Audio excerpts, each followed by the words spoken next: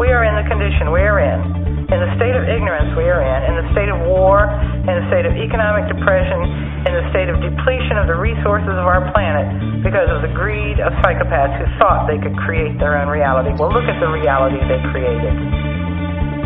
You're listening to Soft Talk Radio, the world for people who think.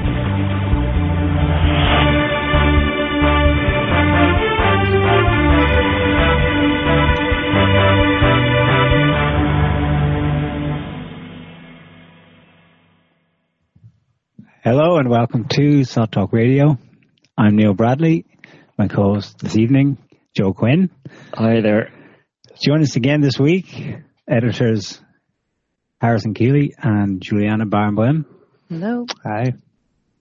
So, another week of madness. Liquid wars, plague, hot wars, cold wars. What are liquid wars? Oh, it's a Pepe Escobar poetic license concept for geopolitics. It applies to what's going on in the Middle East. That doesn't explain what it is. No. So the US is simultaneously, this is just one example, simultaneously friend and foe of Turkey now. Liquid war means that the situation is changeable hour to hour. Or rather, both are held true at the same time. The situation is liquid. I think fluid's a more common term. Anyway, good enough. Well, let's start there. This is a good example of just the insanity reigning on this planet at the moment. Even the reporting of what is happening on the Syrian-Turkish border, depending on what you're reading when, you might think that the Turks are helping in the battle against ISIS, or they're actually funding and backing up the ISIS fighters. It's the reason why you're not getting a straight answer in the Western press. It's because they're not allowed to know that this situation is that fluid, because they want people to be thinking, well, at least the government's on top of this somehow, right? No, they're keeping all options on the table in the sense that everything is turning into a kind of a whirlwind in the Middle East. So 5 days ago, the Turks began attacking their traditional enemy in this region, Kurdish PKK supporters inside Iraq, nearly as far south as Baghdad, and of course inside Syria in the north. And at the same time, you're hearing lots of weepy sob stories, pity stories about how the Kurds are our friends in the West against the dastardly ISIS, jihadists, nut jobs. Turkey is our NATO ally, so we must support Turkey, but Turkey isn't playing ball. But we can't let you know that because the situation is fluid, but we want you back home just to know that there's one bad guy, just ISIS, and everything else is we got this. And that's what I mean by liquid war. They're going into it knowing that the situation is changing from moment to moment. This is where you've got your good rebels, bad rebels, good terrorists, in quotes, bad terrorists. Good Kurds, bad Kurds. Good Free Syrian Army, bad Free Syrian Army. It's because they now have so many labels, they cannot really keep a straight story in the Western press. And it's on the one hand, it's a mind bender to try and unravel it. But I think when I say that the U.S. government, for example, is knowingly treating all sides as the enemy at the same time, and just depending on how the sands are shifting week to week, with the exception of ISIS. ISIS, of course, is the one label that, of course, is the evil one. But everything is up in the air at the moment. the situation is pronounced on a global stage this week by the sudden drop in oil prices. This should not have happened. Oil this week should have exploded, if anything, because there's a basic relationship with how things are going in the Middle East. When things get even worse there, oil generally tends to go up because of lack of stability and, oh, shit, we have supplies coming in the next day, we don't know. It's dropped. And that right there tells you something else is going on. And I'm pretty sure that the Saudis have stitched a deal up with the Americans to artificially suppress the price of oil. And that brings back Russia into the game, because the Russians depend on the price of oil on the market being at a certain level. If it dips below this level, their state budget starts to suffer, because they budget for how their economy is going to run based on oil being a certain price. I think it's something like $95 a barrel. It's plummeted to 80 inside a week. Yeah, I think the Russians needed it at 100, had projected for it to be $100 a barrel.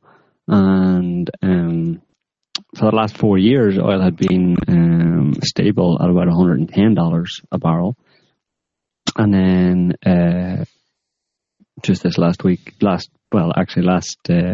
few months, since June this year, it's dropped about 30% to about $83 a barrel. So, that causes problems, economic problems for Russia, whose economy is, largely dependent on oil being above that $100 mark, ideally more than that. It also causes problems for Venezuela. And we don't need to tell people that Venezuela is also part of the new axis of evil as far as Washington's concerned. So, yeah, it definitely seems to be a case of economic warfare. And we note also that, I think it was last year, it was reported that former Saudi minister, what's his name? Oh, Bandar Bush. Yeah, Bandar Bush supposedly made an offer to Russia if Russia would get in line with the West, US and Saudi plan to take down Assad, that the Saudis would kind of rig they would ensure that oil prices stayed high, and therefore keep the Russian economy kind of on track. But Putin apparently dismissed or rejected that offer, and that offer from the Saudis at the same time was laced with a threat to cause problems at the Olympics, at the Sochi Olympics, and we saw there was a bombing just around that time in a train station not far from Sochi. So they kind of they tried, but obviously the Russians weren't taking the bait, and were able to keep control of the situation. And they apparently, I don't know, the Russians have a plan, and they're not too worried. It's 83 is kind of low for the Russians, but it's not unmanageable, I suppose. And so yeah, that's something to be seen. But it brings it back to the what we've been saying in the past, is that on the bigger picture, on a bigger scale, all the stuff that's going on in the Middle East right now is largely focused and has been for a long time against Russia and preventing Eurasian integration. The US is basically like it's kind of like a slave master that's extremely paranoid, has gone paranoid to the point of kind of insanity, and is suspicious, extremely paranoid about all of its slaves, basically, and the people that it controls, thinking that they're going to rebel at any moment. So periodically, it just keeps them all under the whip, a good lashing, whether you need it or not, type of thing. A few lashes from the whip, whether you need it or not, is their policy, has been their policy in the Middle East and beyond for a long time. This includes, this is basically what the war on terror is about. The war on terror is the projection of that slave master's whip around the world, dropping bombs on just kind of almost indiscriminately on people in various countries, in many countries around the world, through drone strikes, etc. Just for, really, when you look at it, there's no real reason for it, other than the idea of, let's just shoot some missiles off and keep people, on edge, keep them aware who the master is, There's one pattern, though, that fits into this, let's say, overarching narrative. Of the countries that the US has bombed, that famous list that Wesley Clark talked about when he said he went to the Pentagon the day after 9/11 and somebody just handed him a list of the 7 countries we're going to blow the crap out of. All of them were major oil-producing countries. And I have read, someone did an analysis and said, isn't it interesting how it's almost like the way the US is managing the energy needs of the whole planet, or thinks it is by destroying markets here and there and keeping others like Iran, Venezuela under tight whip sanctions and so on, making it difficult for them to enter the market. It extends far beyond those 7 countries, and I mean, they included Syria, and Syria isn't a major oil-producing country, but it's obviously it's in the Middle East, so and it's an ally with Iran, so it's all tied in. It's the front lines of Iran, tied in that way. But I mean, that list. The unofficial list of countries is dozens and dozens of countries throughout throughout Asia and Africa that US covert operations have been ongoing, including drone strikes and stuff. You're talking about Pakistan, obviously Afghanistan, Pakistan, but Africa as well, and. It's basically, like I was saying, it's not just about oil, but it's about the entire U.S. kind of black economy, essentially the black economy that the U.S. is built on, an illegal, illicit economy, includes, all sorts of dirty deals and access to resources in countries all around the world. In Africa, for example, diamonds and mineral wealth and stuff. So they just project their power and their bogus war on terror around the world as a means to try and keep control, because they fear, in this state of paranoia, and maybe their paranoia is justified, but they certainly have been for a long time afraid that things were going to change, and they could foresee it down the line, type of thing. And that's what 9/11 was about. And they realized the need to reassert their dominance and control, and the only way they could maintain the international order, which is, controlled by the US, was by force. I mean, it's been said and understood amongst these political circles for decades that international order is established by force and maintained by force. It obviously makes a complete mockery of democracy and rule of law, international law, etc. But that's the way it's been for a long time, and that's why people don't. The vast majority of people in the world have no idea that that's the way the world works, and has worked for a very long time. Most people in this world live in a complete illusion, about how the world actually works, and it's kept secret from them by this elite, because the elite don't. They're aware that, people might not like to understand or to realize the harsh reality of how the world actually works, and that it's basically by force and periodically killing, wars, etc. So they keep that from people, and they create a narrative, a nice fuzzy bunny rabbit narrative about freedom and democracy and, fighting the good fight and stuff.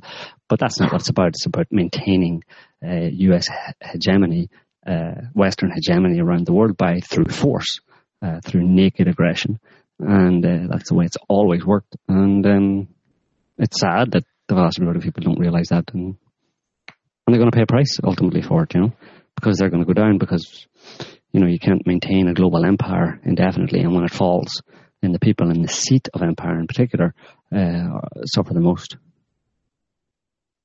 Bring it on. Yep.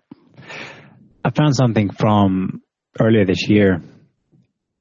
Ronald Reagan's son, I think it's Mark Reagan. Michael, I think. Michael.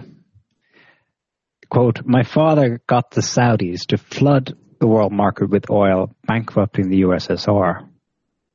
I suggest that President Obama might want to study how my father defeated the Soviet Union. He did it without firing a shot, as we know, but he had a super weapon, oil. Oil was the only thing the Soviets had in the 1980s that anyone in the rest of the world wanted to buy, and they weren't for sale, except for some H-bombs. They weren't for sale. My father got the Saudis to flood the market with cheap oil in 1985. This devalued the ruble, Russia's currency, causing the USSR to go bankrupt, which led to perestroika, freedom and democracy, yada yada, and Gorbachev's rise to power and the collapse of the USSR. Mm-hmm. Now, it wasn't that simple, but that was certainly one plank in it. Mm-hmm. And we have a real one here. I've got to think the Russians today remember that. Well, obviously, yeah, and I mean, it's so obvious that they're just retooling their Cold War. The US is retooling its Cold War strategy against Russia. It doesn't see any difference between Russia today and the Soviet Union of 20 years ago. So it's using the same tactics, and it's kind of sad. It's pathetic that this is all they can do. All they can do is pull an old, tired tactic out of the hat. And their problem in that respect is that, like you just said, the Russians are going to spot it straight away, and probably had predicted it long ago, because it happened before, and they figured they're going to do it again. I'm not sure what Russia has as in way of a defense against it, but here's something. Certainly what it's doing in the Middle East is a defense against it. Russia responds to U.S.-Saudi oil manipulation by dumping dollars to protect its own currency. That's probably the world stays the same, and nothing changes. But in the course of the U.S. doing what it's done decade after decade, whatever about it being overreached militarily, financially, it's far more exposed now than it was then. Yeah. Because everyone else holds the dollar in place. Mm-hmm. If you're in enough of a position that you can start to dump your dollars that you're holding in reserve, because that's how you operate in the world trade system today, because everything's bought and paid for in dollars. But it's not especially since this year, but it's been gradually changing. Mm-hmm. Russia and China doing deals in their own currency, etc. Mm-hmm. And this is the response. This is pretty much the only card anyone can play. Yeah, it was a very effective card. Yeah, because it spells the end of the U.S. economy that is living far beyond its means, in the sense that it doesn't have to produce actual enough products. It doesn't have to engage in trade in the same way that other countries do, because it can simply print dollars and get stuff for that paper, basically. Get stuff from everybody just by printing paper money. But if it can no longer do that, as one example being that that paper money would no longer be accepted by some major countries in the world, then the US is going to have to actually start producing something, and it's totally destroyed its economy, in the sense of it has relied on simply getting stuff for free via the petrodollar, and so it's not in a position to suddenly retool the entire economy and start actually making it a viable economy in any real way. So that would be serious problems for the US. But they're creating it themselves. I mean, by pushing Russia in this way, by manipulating the global economy, or attempting to, or the oil economy, to try and put pressure on Russia to make Russia back down, blah, blah, blah. They're forcing Russia to take action in response, which simply, pushes the US further and further down the hole. And, and it's pretty dangerous, I mean, it's kind of like a cornered rat, the US government, the psychos in Washington are a bunch of rats who they've never known anything else other than complete domination and control on everything for us. And they are not willing. I mean, it's crazy, because they could actually back down and put something in place to actually equalize the entire system. But that's not what it's about. It's about complete imbalance as far as they're concerned. It's about complete domination and control and everything for them and screw everybody else. And they're insane. They're not willing to back down from that. If they did back down from that, and they would lose, and they cannot possibly ever imagine the idea of them losing or losing their control or influence, even to a level that would be reasonable for any other person. But these are psychopaths with they're insane. They're not really human. They have a sickness, a greed that is essentially a sickness, and they need to be. They're kind of like a rabid dog that need to be put down. Now, that's what when an animal gets injured or it has some kind of virus that can't be cured and it's a danger to others and itself. What happens is that it's put down. It's put out of its misery. In the US, elite, the psychopaths in power need to be put out of their misery. They need to be put out of our misery. If you know what I mean. The thing is, there's no one to do that. I mean, this move by Russia is not a calculated revenge move. This is not even an economic war. Russia dumping US dollars is necessitated by the rules of the game because their currency is declining because they now have less profit because of the artificially deflated price of oil. They have no option other than the one available to them within the rules of the game set by the psychopaths in power. Well, they're actually not very intelligent at all because they see Russia and China doing things like buying a lot of gold, and they're not even doing that, So even, in general, psychopaths supposedly have a lower intelligence or IQ than a normal human being who would be creative and find solutions that are not bad for them in the long term. What the U.S. is doing is a typical reaction of something who will do something that will damage them in the long run. But because, like Joe was saying, they can't allow for backing down even one step, they'll just destroy themselves. They don't need an external force to destroy themselves. Now, they say that with this TTIP thing, one of the most promising things will be fracking. But we know what fracking is doing. I mean, they expect that with these sanctions, there was an article on RT recently explaining that, basically they're forcing all the European countries to apply these sanctions and stuff. And then they're going to say, well, here we are. We can't do business with a lot of people. Russia rejects us. China rejects us. So you're going to start buying gas from us. But how long, what kind of a long-term plan is fracking when we know already the correlation between that exploitation and earthquakes, the environment? Mm-hmm. How are they going to ship it?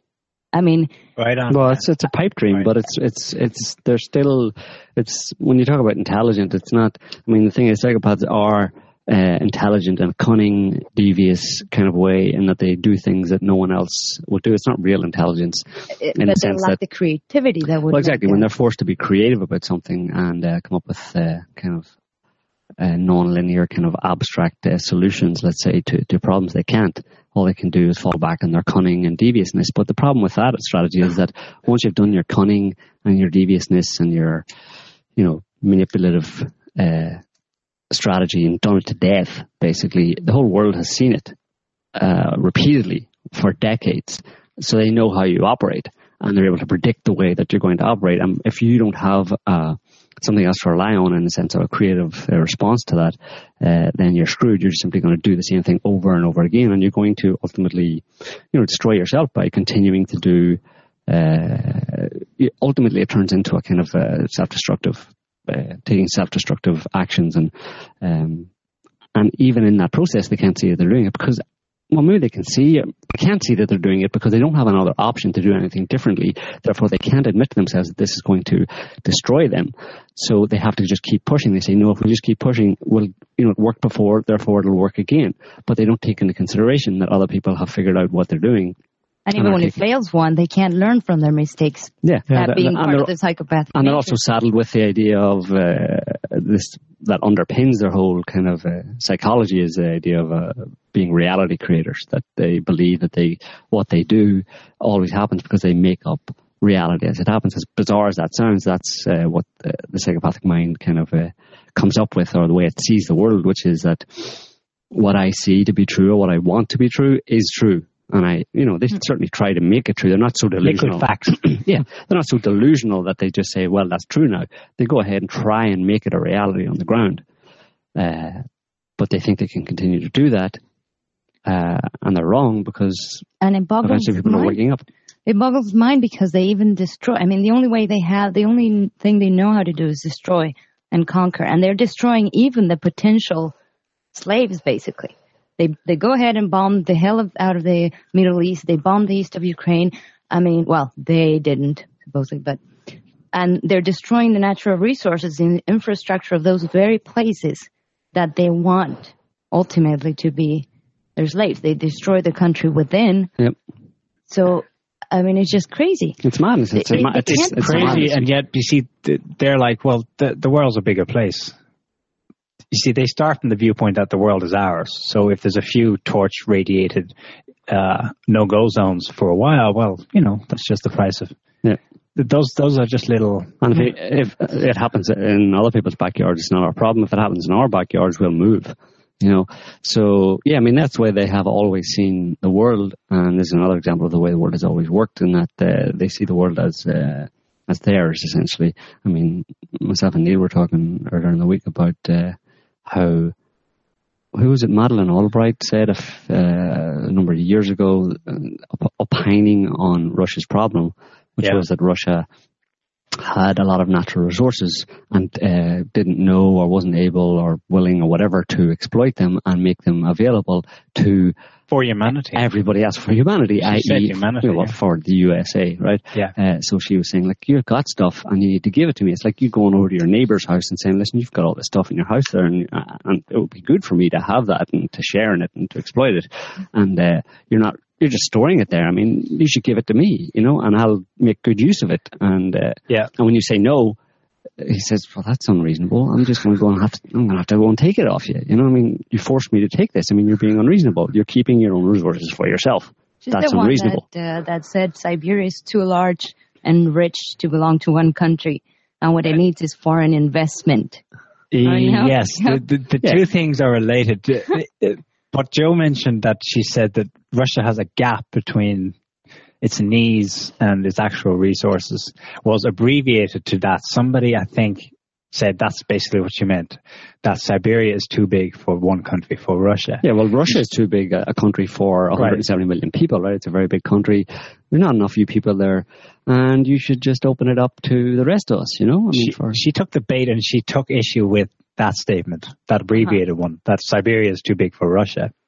I never said that. And they turned it into, that was the Kremlin propagandizing. However, her original statements in the late 90s were, that's what you meant, for sure. That, hello, Russia has got all these resources, but they don't, what's the exact quote? They don't make them available for humanity. She didn't even try to use corporate economic terms. She appealed to your sense of humanity, and that's an imperial mindset, Yeah. That goes back to the empire, the modern era of modern history. The British Empire is a notable example that those people who were the architects of empire saw the entire world as theirs. I mean, that's kind of self-evident. You have these bunch of, aristocratic, toffee-nosed assholes sitting in their mansions in England on this little island off the west coast of Europe, and they somehow imagine the rest of the world to be theirs for the exploitation, including the people. I mean, that basic mindset is abnormal. Yeah.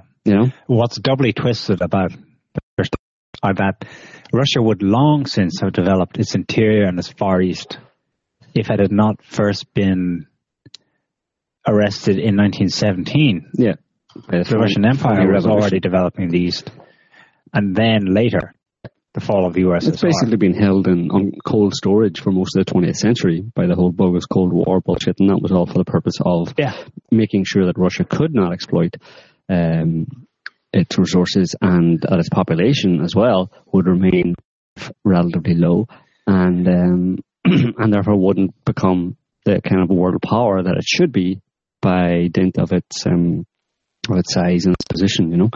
It's a general thing, though. This staking out resources and keeping them on file. Mm-hmm. We know from the volume of stuff they found off the west coast of Ireland in the 70s and 80s. Yeah. I mean, the exploration was done then.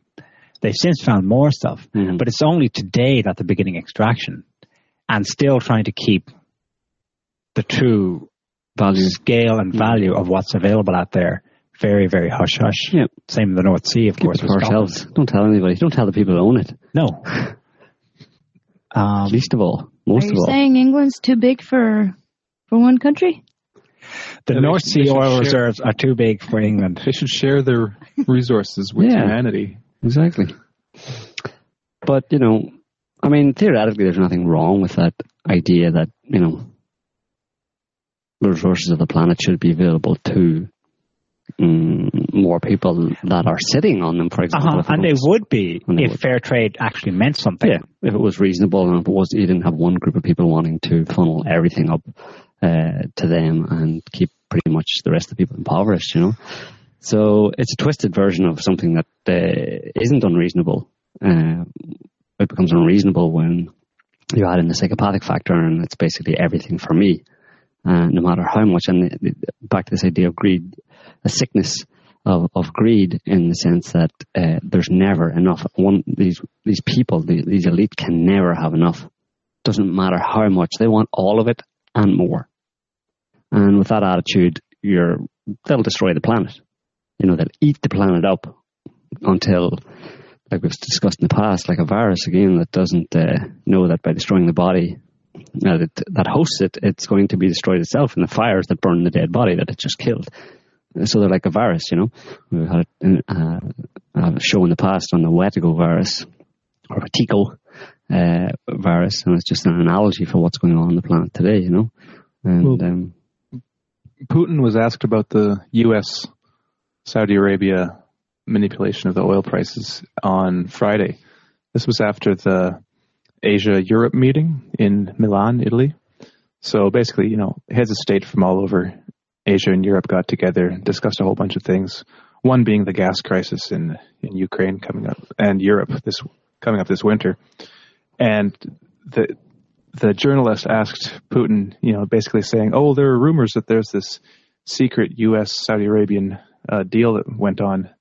And so Putin answered another of his questions, and he waited to get around to this part, and then he says, "As for the conspiracy theory," I don't know the quote directly, but as for the conspiracy theory, yeah, sure, we should always keep conspiracies on the table. Like, they're always a possibility. And he said, but in this case, if these conspirators or this conspiracy actually exists, then these people are basically shooting themselves in the foot. Yeah. He went into some numbers basically saying that if oil stays at $80 a barrel, or whatever the measurement is, that there are, I think he mentioned Shell or some American companies, that $80 is the break-even point. Mm-hmm. And so the longer this goes on, there are going to be Western oil companies that are going to be suffering from this. Mm-hmm. So he never sounds worried about anything, but Putin, of course, came across as being like, well, this isn't such a big deal, because sure, it'll hurt us a little bit, but we've got plans, we've got all this, we've got gold reserves and all these things set up for taking care of the ruble if it devalues any further and keeps on. But we're not too worried, because things will level out and they'll suffer just as much as we will. Yeah. So yeah, pretty much they're willing to starve themselves and cut off their noses, despite their faces, just to try and this insane agenda to kind of take down Russia and put it back in its place. And it's madness. I mean, increasingly, when you look at stuff going on, you try and figure out a strategy behind it, something that makes sense, and you come up blank, basically, that there is no sense behind it, that it ultimately boils down to pure madness. We're living on a planet on the mad train, and it's hurtling down the tracks to Madville, and enjoy the trip. You mentioned fracking in relation to earthquakes. Mm-hmm. Well, we already knew this. People in the US know this already. But for what it's worth, a meta-study out this week found that a definite connection, I mean, scientists are sure of it now, that multiple earthquakes going off in the US are directly caused by the fracking there. They mentioned in passing, because there was a meta-study looking at other countries, it's also a problem in the UK, British Columbia, Canada, and I thought this was symbolic, Poland Township in Ohio. Yeah, I mean, fracking's ridiculous. We've talked about it before. Apart from its association with earthquakes, it also destroys or pollutes the groundwater. It has done in America, in California in particular, has polluted the groundwater in California while California is experiencing an unprecedented drought. There's an example of complete insanity. But that's what they want to do, and they're talking now about, part of their strategy for quite a long time now has been to, attack Russia, by, like, this came out of the whole Maidan Ukraine thing, where they want to reduce European dependence on Russian oil and gas by fracking America, and then transporting the gas to Europe, and that's just a complete pipe dream. That's never going to happen, because they'll create some major earthquake before that happens. And they're also doing it, the Brits, surprise, surprise, the pusillanimous lackeys that they are fully on board with it as well. And recently, a few months ago, passed a law where kind of people no longer have any right to claim ownership over the ground underneath their houses, i.e. they're going to be fracking the hell out of England under people's houses, and they passed a law in Parliament that people could not complain about this. If they drill underneath your house, all right, it's quite deep and stuff, but still, it's underneath your house or underneath your garden. You have no recourse, and if you can't complain about it. If you try to stop, it's basically law. If you try to stop them, if you try to stage a protest, to be thrown in jail. How do they frame that in the interest of national security?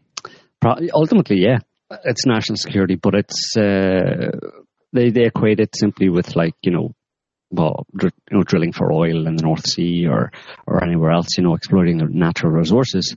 It's unreasonable for anybody to try and prevent the authorities from exploiting the natural resources for the benefit of the people. But of course, it's slightly different now that they're going to be drilling under, and when I say under people's houses, I mean under major urban areas as well, under cities. So, there you go. The Spanish government did the same recently. They're all kind of accepting if they can or whatever there is going on in them. Yeah. Last year, the UK, for the first time in I don't know how long, officially began importing more food than, it needed to import food for the first time just to meet its basic needs, where up till this point it's been self-sufficient. And at the same time, the farmers in England are basically facing financial ruin from fracking, and it's barely got off the ground there. Mm-hmm. And they have no right to compensation for loss of incomes from crops. That's just shooting yourselves in the feet, the arms, the head, the neck, the shoulder. It's just riddle yourself with bullets, why don't you? Yeah. So, Ebola. Don't be saying that on a plane, by the way. Anybody on a train or even in your automobile. Or on a cruise ship. Apparently the guy on the cruise ship off Belize has tested negative. But there was also, a few days ago, an Ebola scare closed the Pentagon entrance. And it kept bus passengers quarantined for hours. A woman, I think she might have been a worker at the Pentagon. She threw up in the car park when she got out of her car, and so they quarantined the whole area, thinking that she might have Ebola. So if you throw up anywhere, it could have been theoretically, it could have been an asymmetric kind of warfare.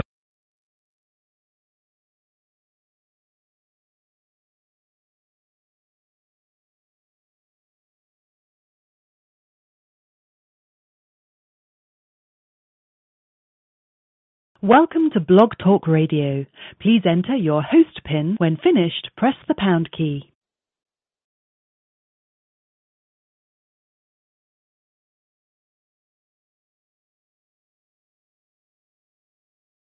I'm sorry, but I did not hear you press at least 4 digits of your PIN number.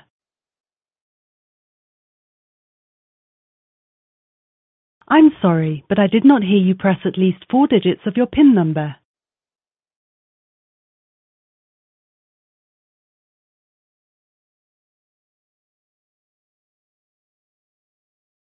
Thank you for using Blog Talk Radio. Goodbye.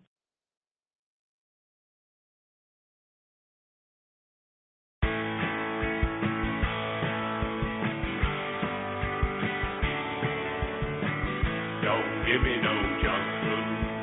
Won't get far on a Kit Kat bar. Don't give me no Coca-Cola. Carbonated sugar water ain't gonna make you smarter. Don't give me no lean cuisine. Saturated fat is where it's at. Hold your horses, my belly's aching. Come on, baby, let's make some bacon. Making bacon, it's a thrill. Warming up my cast iron grill, making bacon. I'm the man. Throw a couple pounds in the frying pan.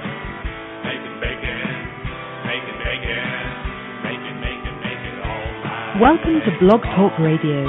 Please enter your host PIN. When finished, press the pound key. Don't give me no Twinkie. It'll still be here in 1,000 years. Don't give me no Wonder I'm sorry, Bread. but I did not hear you press at least 4 digits of your PIN number. Don't give me no vegan meat. The saturated fat is where it's at. Hold your horses, my belly's aching. Come I'm on, sorry, baby, but I did not hear you let's press make at least some 4 digits of your PIN number. Bacon in the stew. Put a big slab on the barbecue. Making bacon in the oven. Come on, baby, got Thank you for time using for Blog love. Talk Radio. Making Goodbye. bacon, making bacon, making all night long.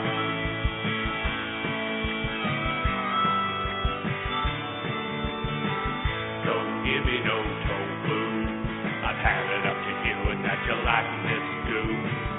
Don't give me no tofu dog. Rather be chewing on a sawdust log. Don't have to beg from Jenny Craig. The saturated fat is where it's at. Hold your horses, my belly's aching. Come on, baby, let's make some bacon. Making bacon, smoking wood. The taste of bacon is so damn good. Making bacon, hear it sing. Bacon goes good with everything. Making bacon, making bacon, make it all night long.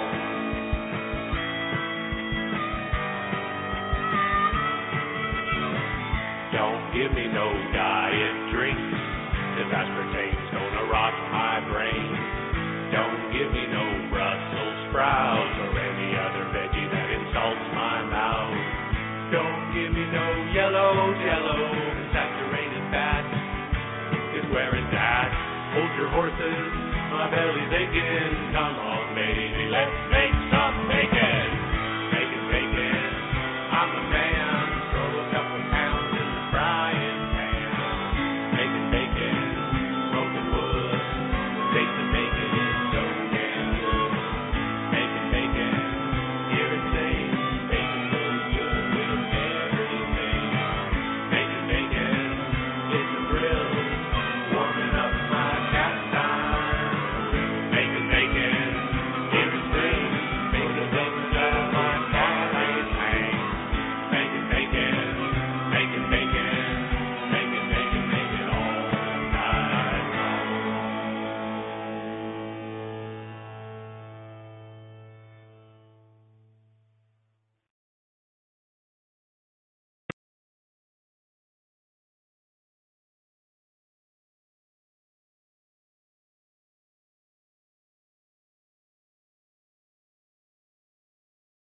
So what about, what about now, everybody? Can anybody hear us? Nada. Nobody can hear nothing. This is probably just being recorded. Oh, hang on. Yes, they can hear us. Okay, this is a very unconventional way that we're doing this. We're actually calling ourselves.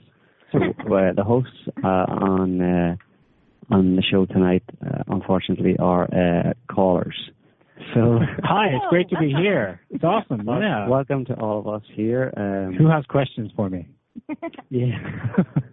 So yeah, this is we're going to have to get on the Blog Talk Radio and find out why this happened. But we have a new setup. But anyway, if the hopefully the audio's pretty much we're phoning ourselves. Whatever works is right. So we're phoning ourselves through Skype. So as we were saying, the latest asymmetric warfare. Asymmetric warfare by Ebola. This lady in the Pentagon car park who threw up and caused a quarantine situation. A lockdown. They locked it down because theoretically it could have been asymmetric warfare. She could have been an ISIS undercover Ebola virus. Yeah, she could have been. And Obama was hugging the nurses and staff that were treated. What was he thinking? Did he kiss them? He said he kissed them. Yep. He said he hugged, kissed them, shook their hands. So he obviously knows something that something that we don't. Then does he? Well, I read this week that the troops they've started arriving in Liberia. These 4,000 U.S. troops. Let me just see if I got this straight. I couldn't believe when I first heard it. They got 4 hours training that's directly anything to do with the actual Ebola virus. They're not even bringing hazmat suits, just like some, paper gas masks, what do they call those masks? Surgical masks. They're basically, it's as if they've gone there and nothing is wrong with the place. They're either super unprepared or they have something that the rest of us don't have. I wonder if they've been given some kind of vaccination. Well, that they think is a sure thing. I doubt it. I mean, last week we said that they weren't hyping this very much. Other people are saying that it's being hyped, and we're saying they're not really hyping it. The media isn't hyping it, and in fact, the media is talking about it a lot, but they tend to be playing it down. The hysteria around it seems to be coming from the average people, or the media is trying to suggest that people are being hysterical or getting all worked up, and they're putting out all sorts of articles to say, listen, don't freak out, it's not a problem. Why Ebola will never come here? Why Ebola, blah, blah, blah. So, they're not using it at this point anyway for mass vaccinations or something like that, like they did with the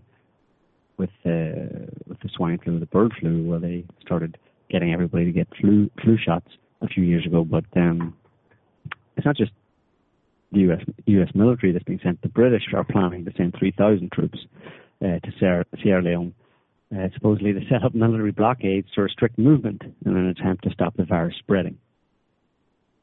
But the fact of the matter is that Western governments, etc., have a long history in these West African nations, in Sierra Leone and neighbouring Liberia, the two main countries where Ebola is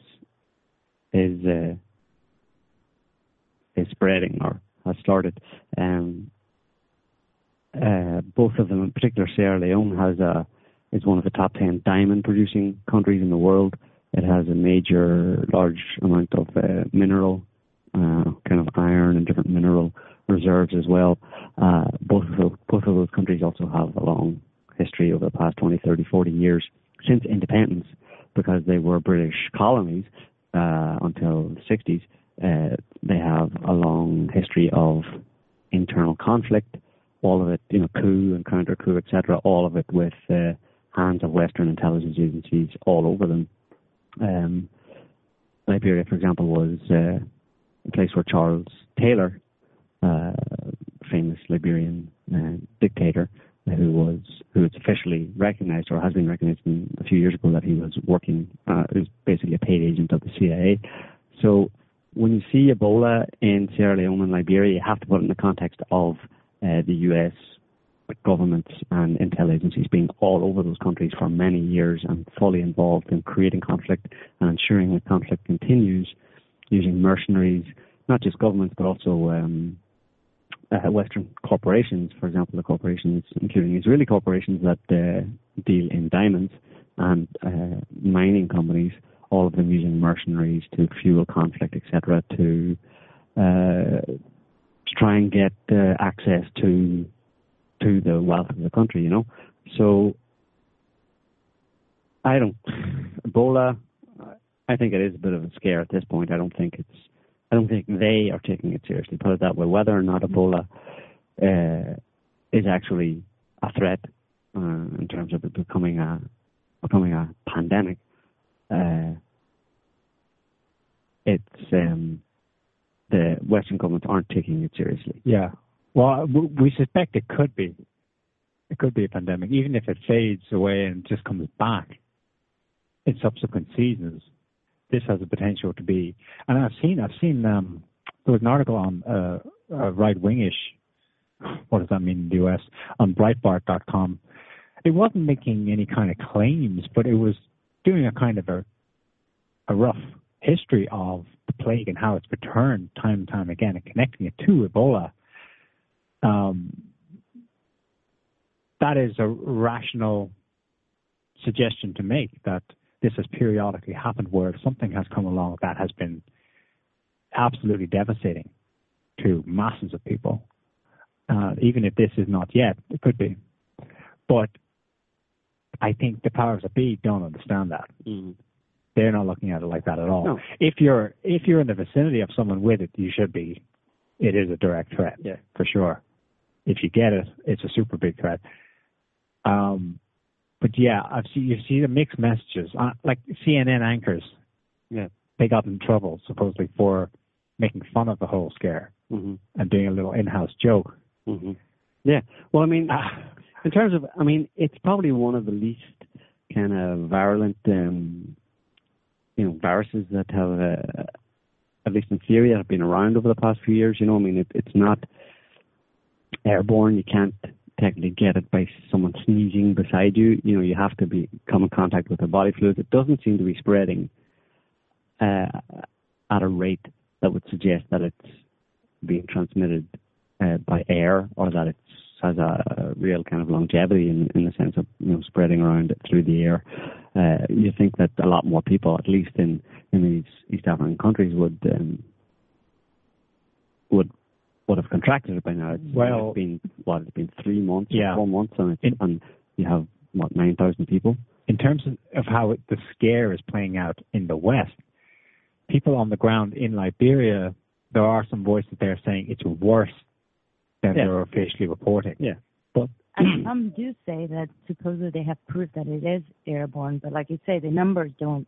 The numbers don't match up. And what about these people who came back, who have come to Spain? There's been at least 2 or 3 in Spain. There's been people in some English guy in Macedonia. There's been people obviously in the US. And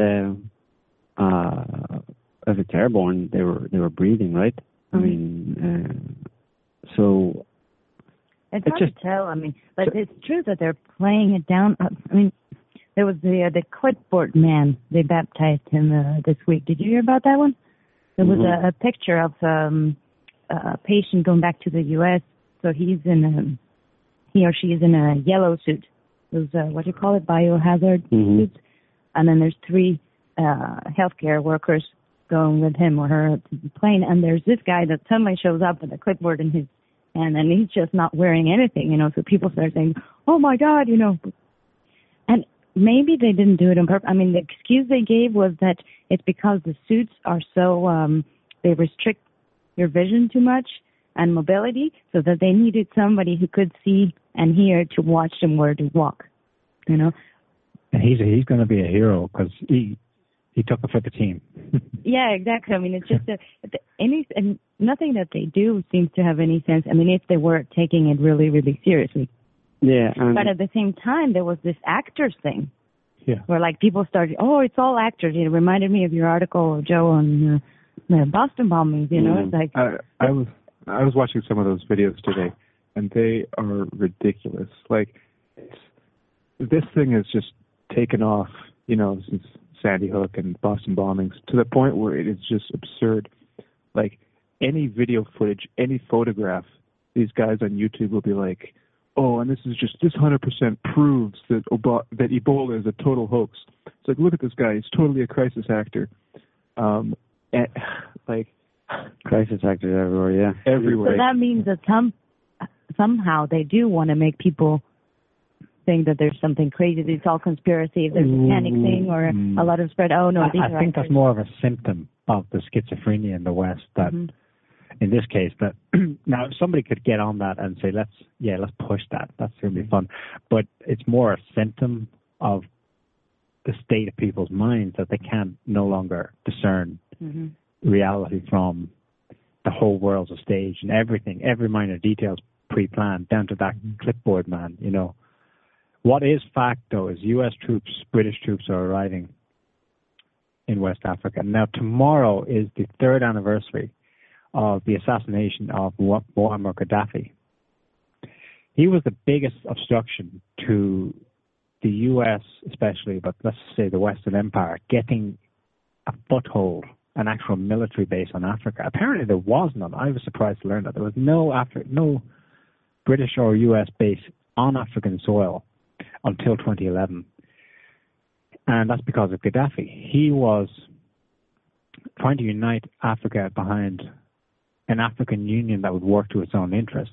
And there was the competing venue for an integrated Africa was the U.S. AFRICOM, Africa Command. Which was a military command. A military command, but still remember only a concept. It never, until now that troops are pouring into West Africa, it never became an actual, well, no, they started pouring in obviously once Libya fell in the north of Africa, but AFRICOM was more concept than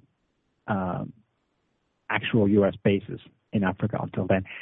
Of course, the main reason, when you get back up to the economics of it all, is that China had been making massive inroads in terms of trade deals across Africa. Exactly, but it comes back to what we've been saying is that in the last 10 or 20 years, let's put it back 20 years since the collapse of the Soviet Union, these Western, the Anglo-American empire mongers have, hit on a plan that they needed to do something to secure their hegemony around the world. And the whole war on terror and everything is about projecting that power and controlling the rest of the world as much as possible.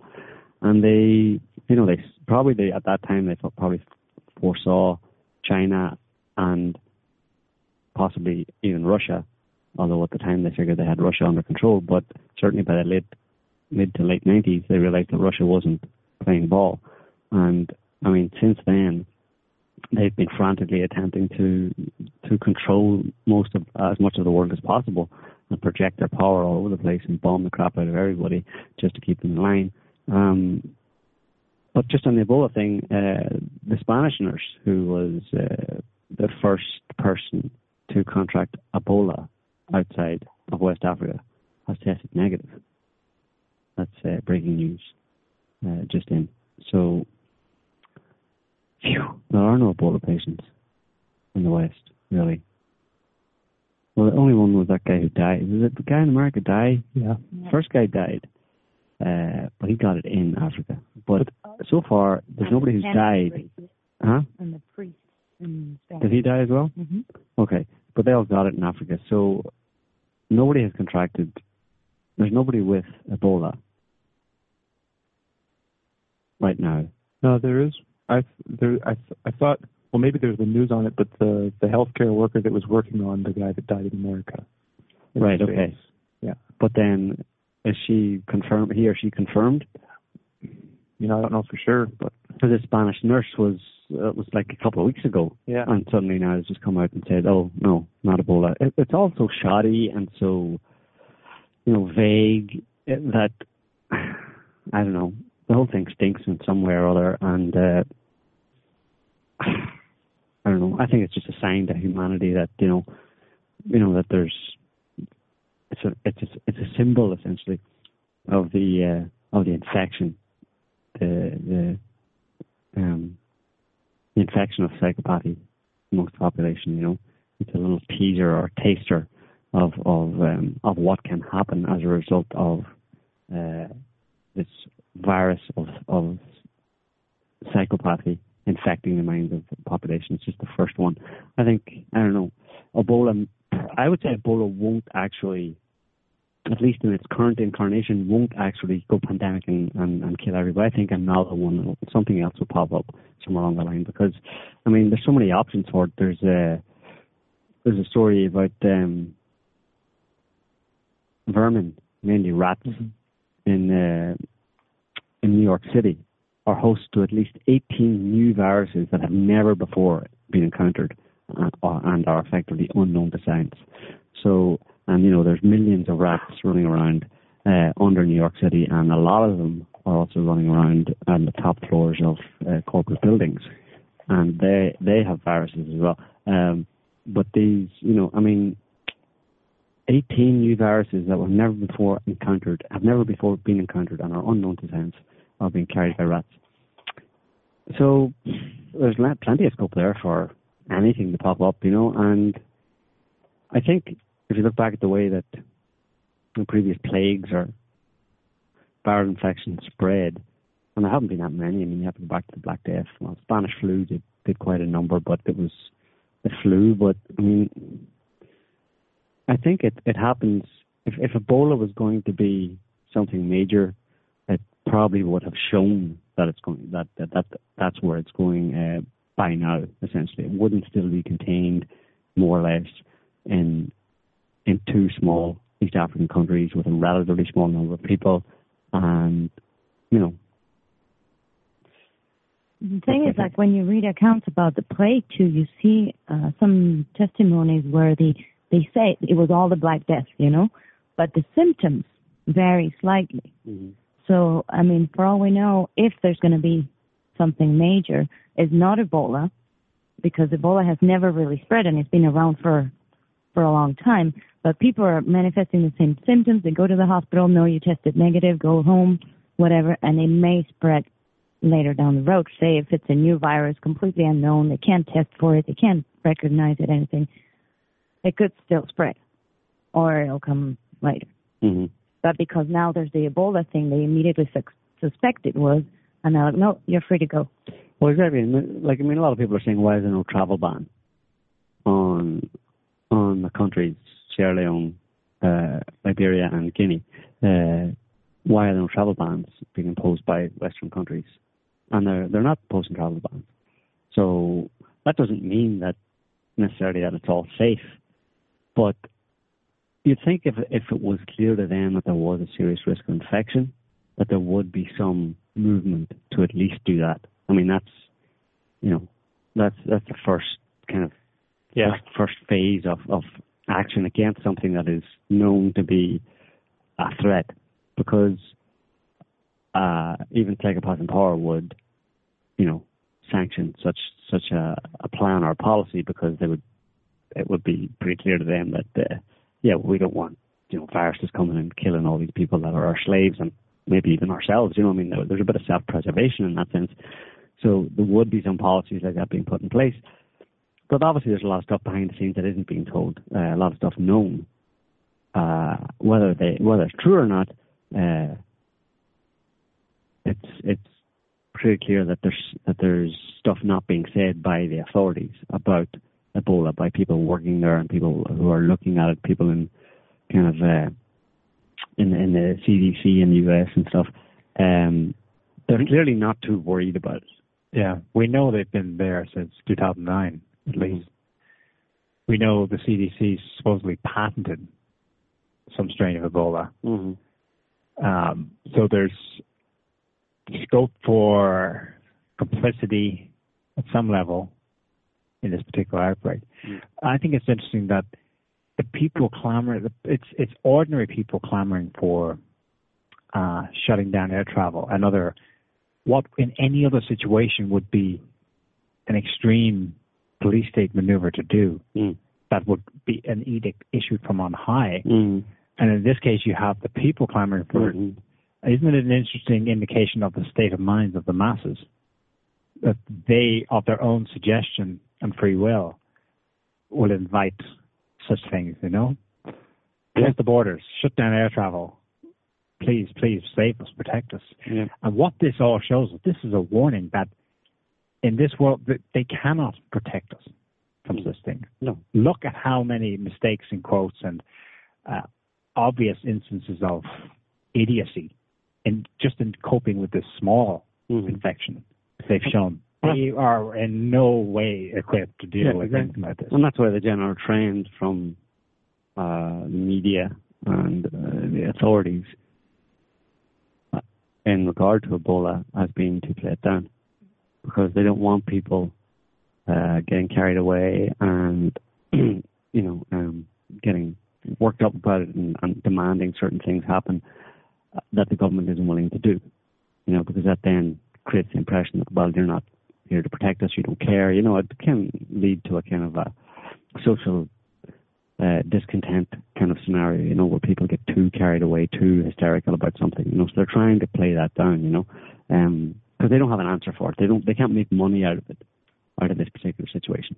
In the past, they ramped up bird flu and swine flu and got a lot of people to take the vaccine. And people even today are still every year taking vaccines for normal flu. So they made a lot of money off that. The pharmaceutical companies made a lot of money off governments, i.e. off the people, i.e. your tax money. But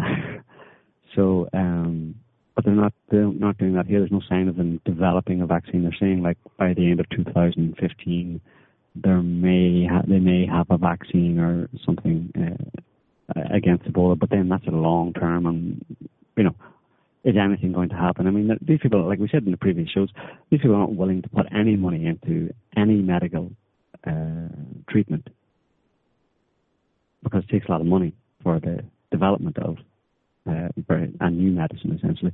And they're not willing to put that in unless they're going to get 1,000% profit back.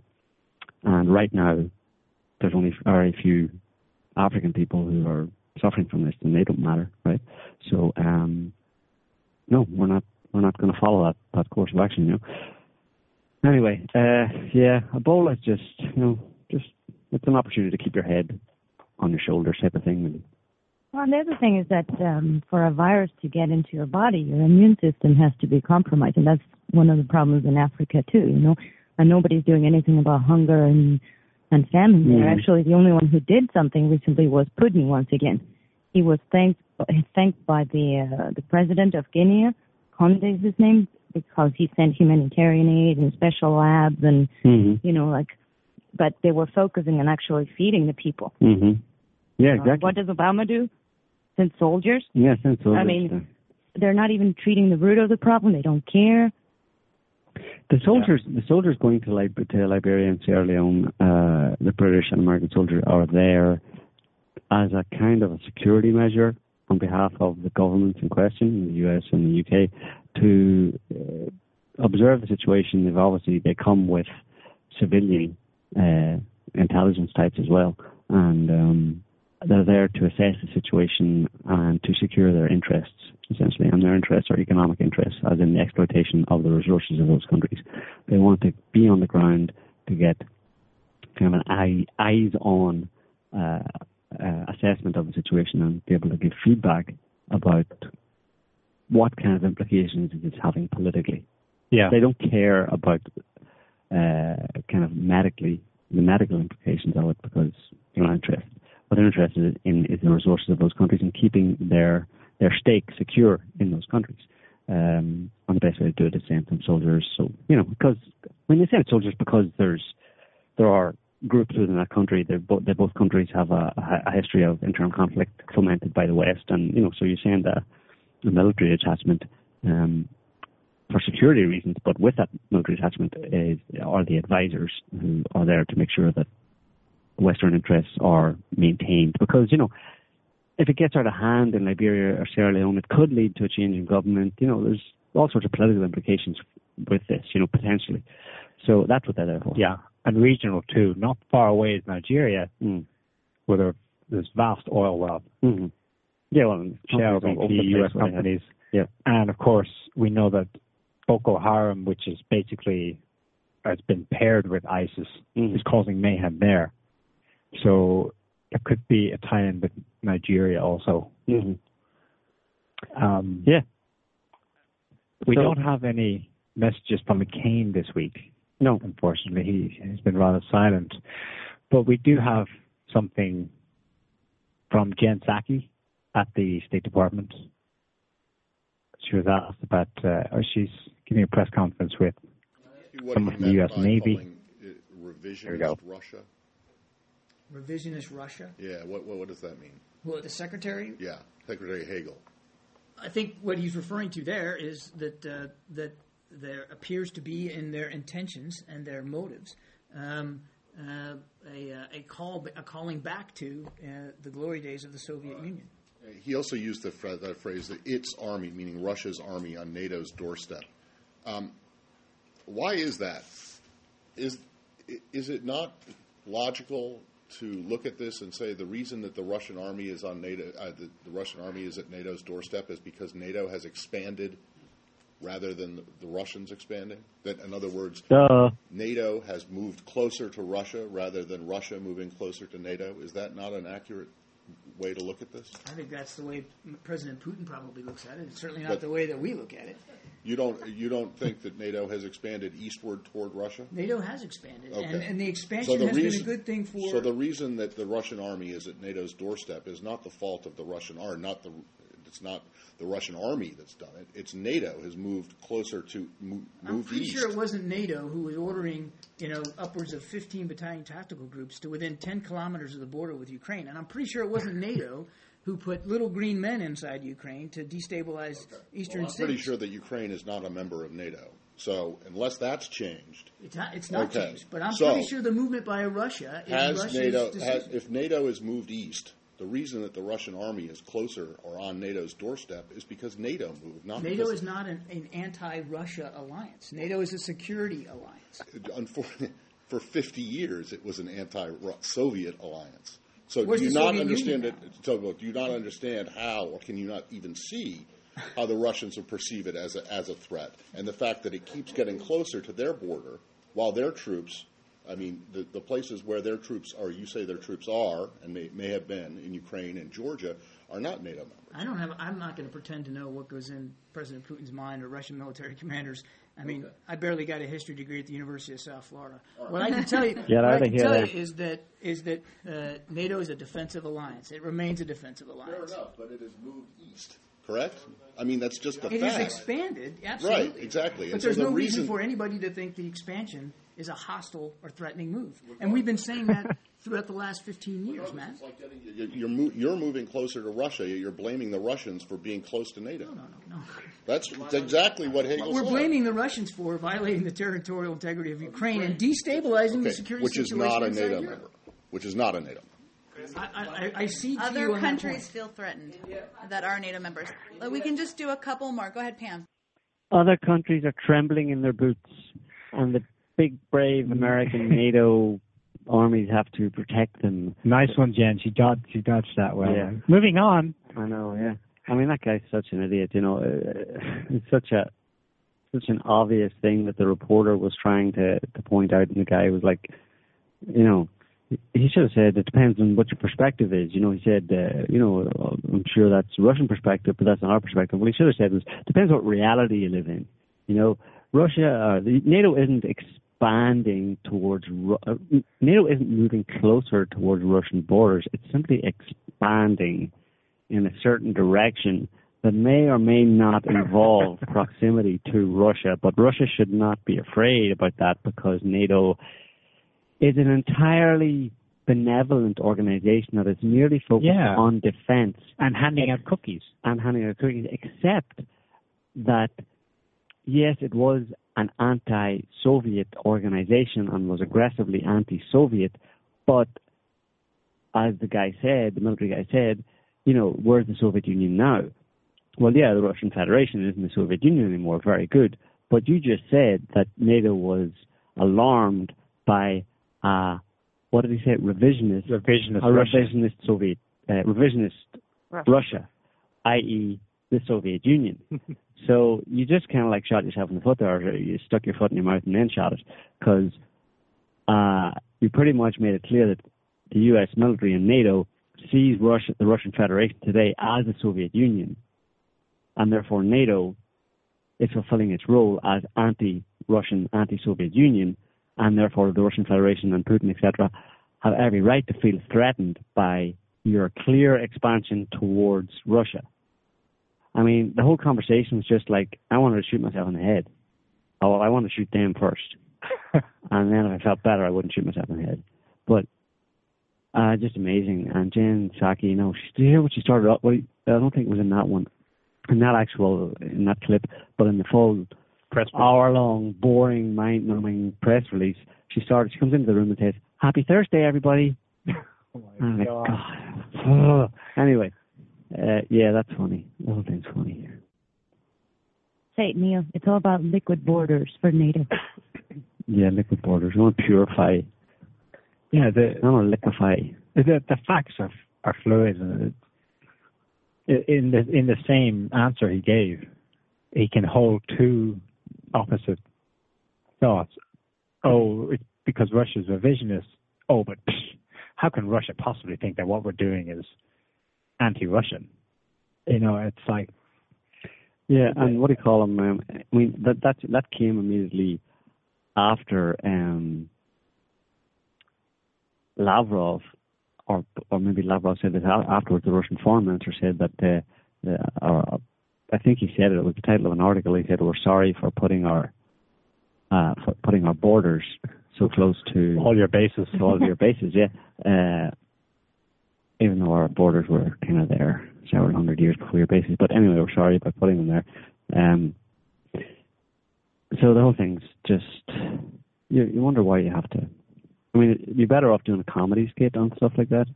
You know, it should be it's for comedians to deal with that kind of thing because it's so comical in an insane kind of way in itself. It doesn't. It's almost like there's no need to really comment on it.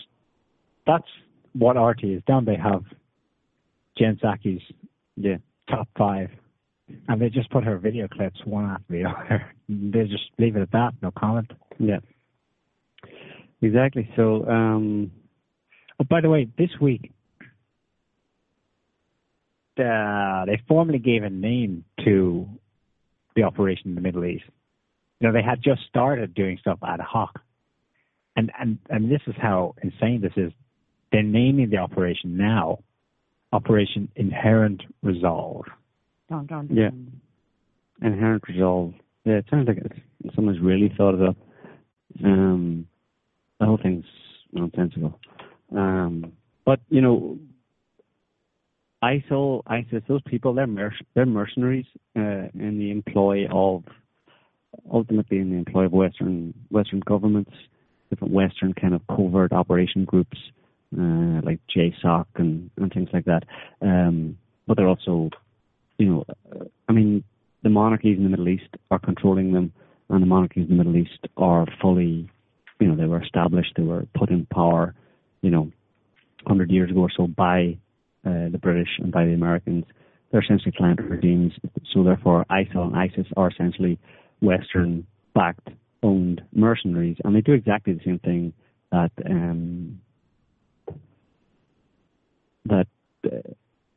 U.S. and British military personnel do, and have been doing, which is that they kill innocent people. That's what the U.S. military does. So it has been doing for a long time. They kill women, children, pregnant women, disabled people. You know, that's what they've been doing in Iraq, as they've been doing in Afghanistan. You know, they kick down doors and shoot people, and then dig the bullets out of the bodies and walk away, and then cover it up. You know, these people are just, you know, the U.S. military is simply a gang of murderers. You know, I'm not going to discriminate between the ones who do and don't do that. They all represent the same power structure, and it's a protection racket. Their main effect on the planet and on people on the planet has been to murder people out of hand, to assassinate people, assassinate women and children, either directly or from the skies. That's no different from what this ISIL group does, and that's because ISIL are essentially the same. The U.S. military are a bunch of mercenaries. ISIL are mercenaries. They do exactly the same thing. So, you know, the fact that people are surprised or horrified or whatever by what ISIL does to people, well, you know, that's just because you don't know what your own army, your own military does to people, and has been doing to people for a long time. And many more people than ISIL have suffered at the hands of the U.S. military. So, this pattern we noted a couple of weeks ago has continued this week, where they're projecting the blame for the creation of ISIL onto Turkey and Saudi Arabia. This week, they did a kind of data dump in the U.S. media, specifying that Turkish intelligence are responsible for training ISIS members and sending them over the border into Syria for secret operations. I mentioned also at the beginning of the show that Turkey's response to this is that they're attacking the Kurds in Iraq and Syria, who are being trained right now and given logistical support by 400 British troops on the ground in Iraq who've been sent to help the Kurds. They are actually technically in a formal, in the old, declarations of war, the US and the UK are now at war with Turkey. But this can't quite be admitted because Turkey's our ally, but it's not. It's just that this is the latest absurdity of it. Yeah, well, it's an example of the desperation of the U.S. government when they start blaming their own patsies, essentially, for doing what they paid their patsies to do, But, there's no honor among thieves, so it's not surprising that they would, sell out their supposed partners, Yeah. But, this is where you wonder how thin the ice is under this U.S.-Saudi oil rigging. Yeah. Because the Saudi regime could be history. Yeah, it could be. Yeah, there's a very delicate balance going on there, and it involves Russia, the U.S., and the Middle Eastern monarchies, in particular Saudi. And none of them trust each other. They're all working at odds with each other. Kind of the U.S. and Russia on two sides, and Saudis in the middle, trying to get the best deal, basically, and find out who's going to kind of win the day and who they should side with, who they should throw their lot in with. And it creates a very fluid or liquid situation where basically they can switch sides overnight, and it can be very confusing. But overall, it's a squabble. It's a power grab. It's a bunch of tin pot dictators, essentially, all fighting over their future positions and trying to secure their future positions and doing what they think is best, to do that, and trying to figure out where the alliances are going to end up and who's going to be in position of power, who's going to rule the roost, who's going to be the dominant one. Iran is a big issue in this. Obviously, Iran previously had Iran has a problem, or has had a problem with the Kurds, which are a minority in Iran. But Iran is now kind of courting the Kurdish prime minister and helping them against ISIL, because it wants to essentially kind of solidify or improve Iran's position in the Middle East and control, and it sees the Kurds as an ally, potential ally in the Middle East there, because out of this, the Kurds are quite strong, and there may be a Kurdistan come out of this, which would be a small regional player, and Iran wants to keep those on side. Iran is just all the time trying not to be isolated, because there's been a policy for years to try and isolate Iran. And, Russia is in league with Iran, and obviously with Syria. It's all a big mess. You can figure out more or less what's going on, but like we said, it changes from day to day or week to week. The situation is fluid, liquid. So you just have to watch this space type of thing to see what's going on there, As we suspect, the powers that be instinctively are picking up on signals from the environment, from the planet convulsing. And this week has been... Well, before we go into convulsing planet type things, there's one other interesting detail of note from this past week.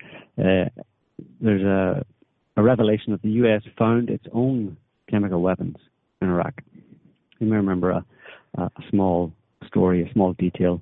There wasn't much talk about it really, about weapons of mass destruction in Iraq a few years ago, and whether or not they existed. It rings a bell. General consensus was that they didn't exist. Well, effectively, there was a New York Times investigation, which was published last Tuesday, found that American and Iraqi troops found, and in multiple cases were injured by aged and degraded stockpiles of chemical weapons in Iraq. So there's two things here. There were chemical weapons in Iraq, but they were no really more effective or lethal than the kind of things you'd find under the average kind of American sink. You could put together a chemical weapon of the same effectiveness by grabbing a few items from under your sink because they were so old and degraded. But so effectively there was no threat. So it doesn't do anything about it. It doesn't validate the weapons of mass destruction claim about that was used to invade Iraq. But though they did find them, and some of them were injured because they kind of tried to tinker with them or open them and they were leaking or something. So a few people got a bit sick from some chemicals, a few American and Iraqi troops. But the other main thing was that they were all American-produced chemical weapons. So on two counts there, they covered that up. They didn't want to announce that for obvious reasons at the time. We found chemical weapons, but they're absolutely no use, and we made them. That wouldn't really have, been much of an argument for the invasion of Iraq. So they didn't say anything about it. And supposedly the New York Times has now suddenly uncovered this, but obviously it was known probably by the media way back then. And it's just now been decided that, well, we can slip this one out now. Yeah, there were weapons of mass destruction. Yeah, we made them. And yeah, they were no good and whatever, Anyway, moving on. It's all done anyway. 1.5 million people are dead and good stuff. Anyway, yes. One other thing before we go into crazy earth changes and stuff. Just a funny little thing. It's in the news right now. Sweden. Swedish Navy has claimed that they received, get this, the Swedish Navy is out right now in the Stockholm archipelago, which is off the coast. It's in the kind of so it's the North Sea or something. It's Baltic Sea. Sort of, yeah.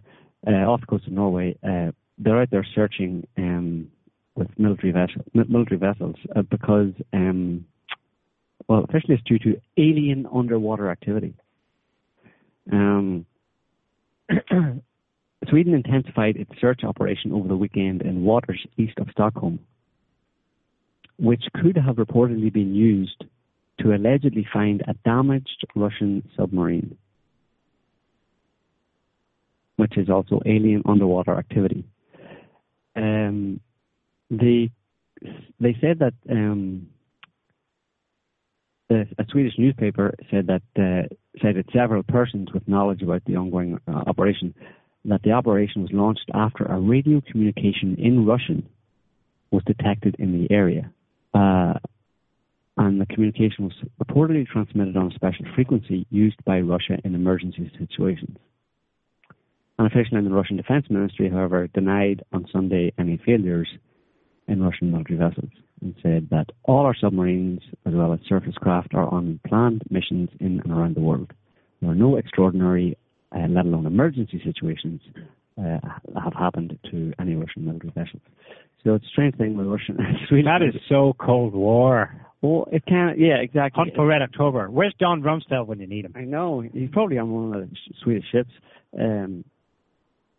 It's kind of, not knowing what's really going on, there could be many different explanations for this, but assuming that Swedish did pick up some kind of emergency signal in Russian, I wouldn't be surprised if this was it was kind of like trying to scare the Swedes basically into Russophobia, and it was probably done by some CIA submarine or something, or in some way or other they transmitted some signal in Russian, emergency signal, simply to, spook the Swedes and get them feeling that the Russians have their subs off the coast of Sweden, spying on... Doing alien-y stuff.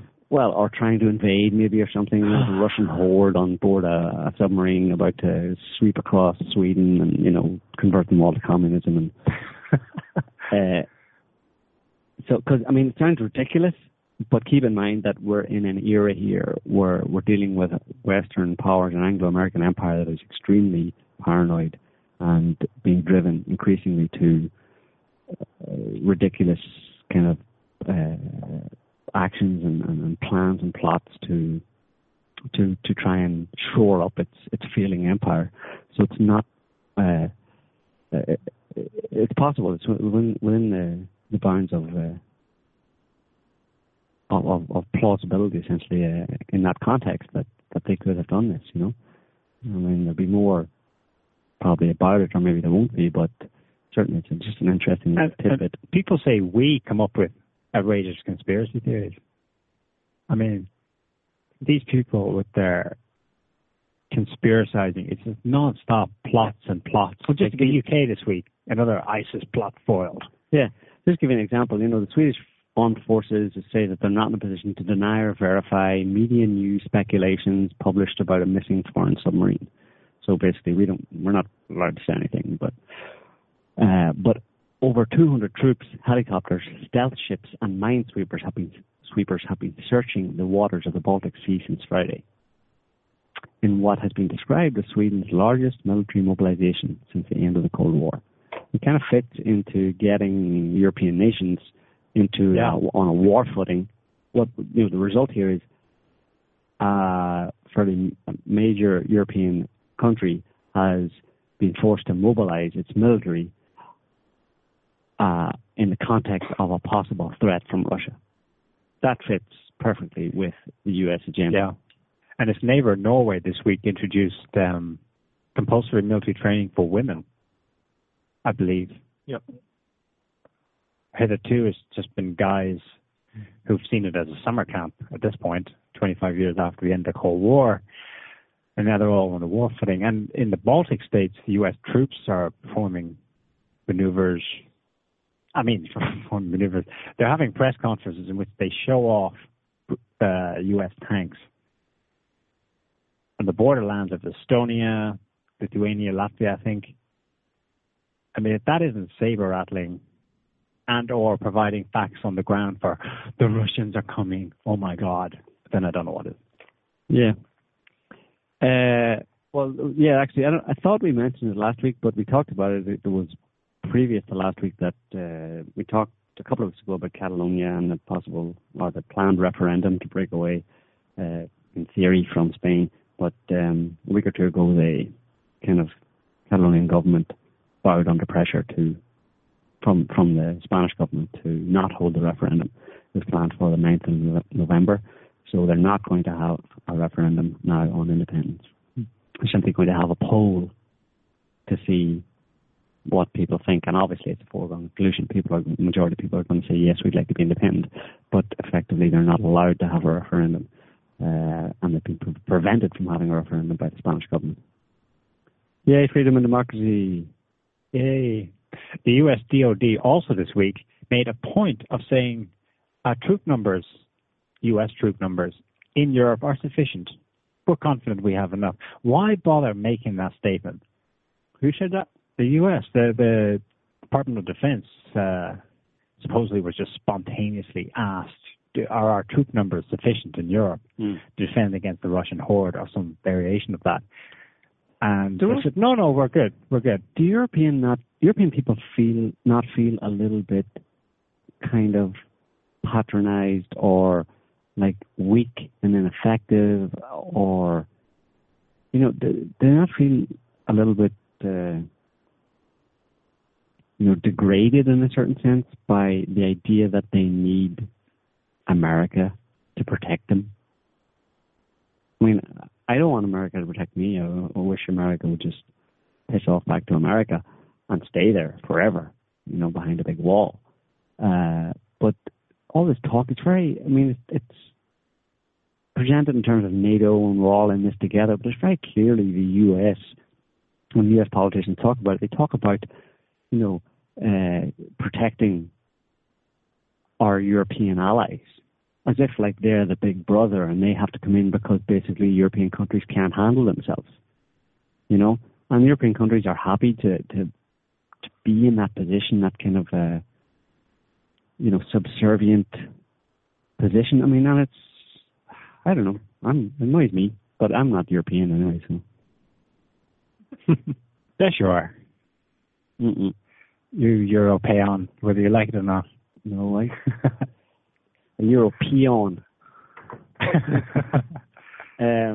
So anyway, rocking and rolling, and one other thing in terms of freedom and democracy and stuff, Hong Kong is still kind of in the grip of protests, and there's a report today that the Hong Kong leader said again, I think he said it before, or maybe he hasn't said it before, but it's been said before, but he said explicitly that the external forces are involved in the region's pro-democracy protests, that it's got to the point where even the actual protesters are having to admit that are beyond their control, that there are people involved that are kind of taking over and they don't know who they are.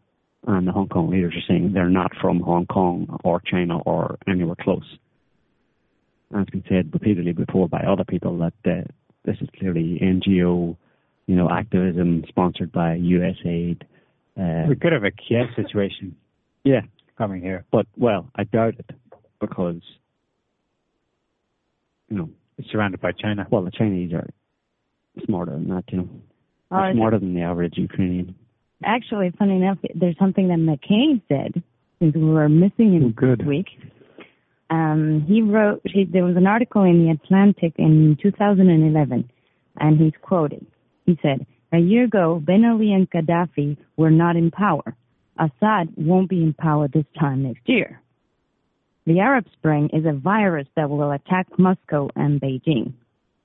And then he went on, and supposedly he talked a little bit about Hong Kong being... What did he say? The Arab Spring is a virus that will attack Beijing? Yes, that's what he said.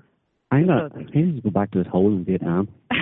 No, but thanks to his stupidity, he has just actually outed exactly. Yeah, he serves that purpose, yeah. Kind of like Bush. Yeah. Saying the wrong thing. Or saying the right thing at the wrong time. Yeah, saying the wrong people. Yeah, exactly.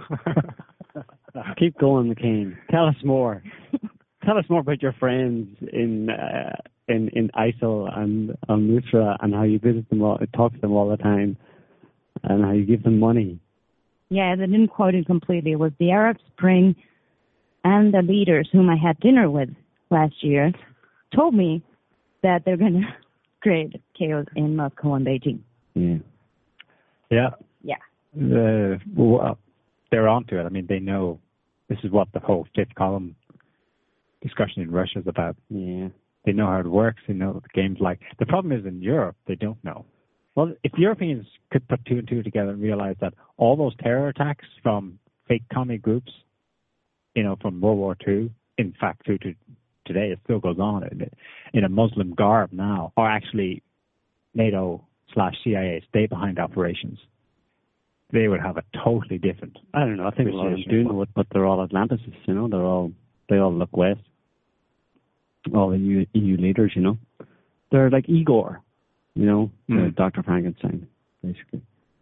And they've created a monster called ISIL, yes, master, whatever. That's what European leaders are about, and it's pathetic, but you can't appeal to their pride. They don't have any, You can't appeal to their sense of, sovereignty or, not being a lackey of America and not looking bad. They look so bad and so subservient and, lily-livered, but they don't care. And that's the kind of people they're dealing with, So people should call them that more often. They're pathetic. They're pathetic cretins. Obsequious, sniveling creatures, that should crawl back under a rock behind the feet of the mad scientist master in Washington, Really. Anyway, you were saying about rocking and rolling. Yeah, mental weather, as always. Surprise.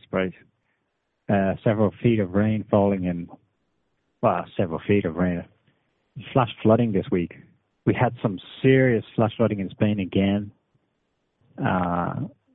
especially the north of Spain in Galicia. Yeah.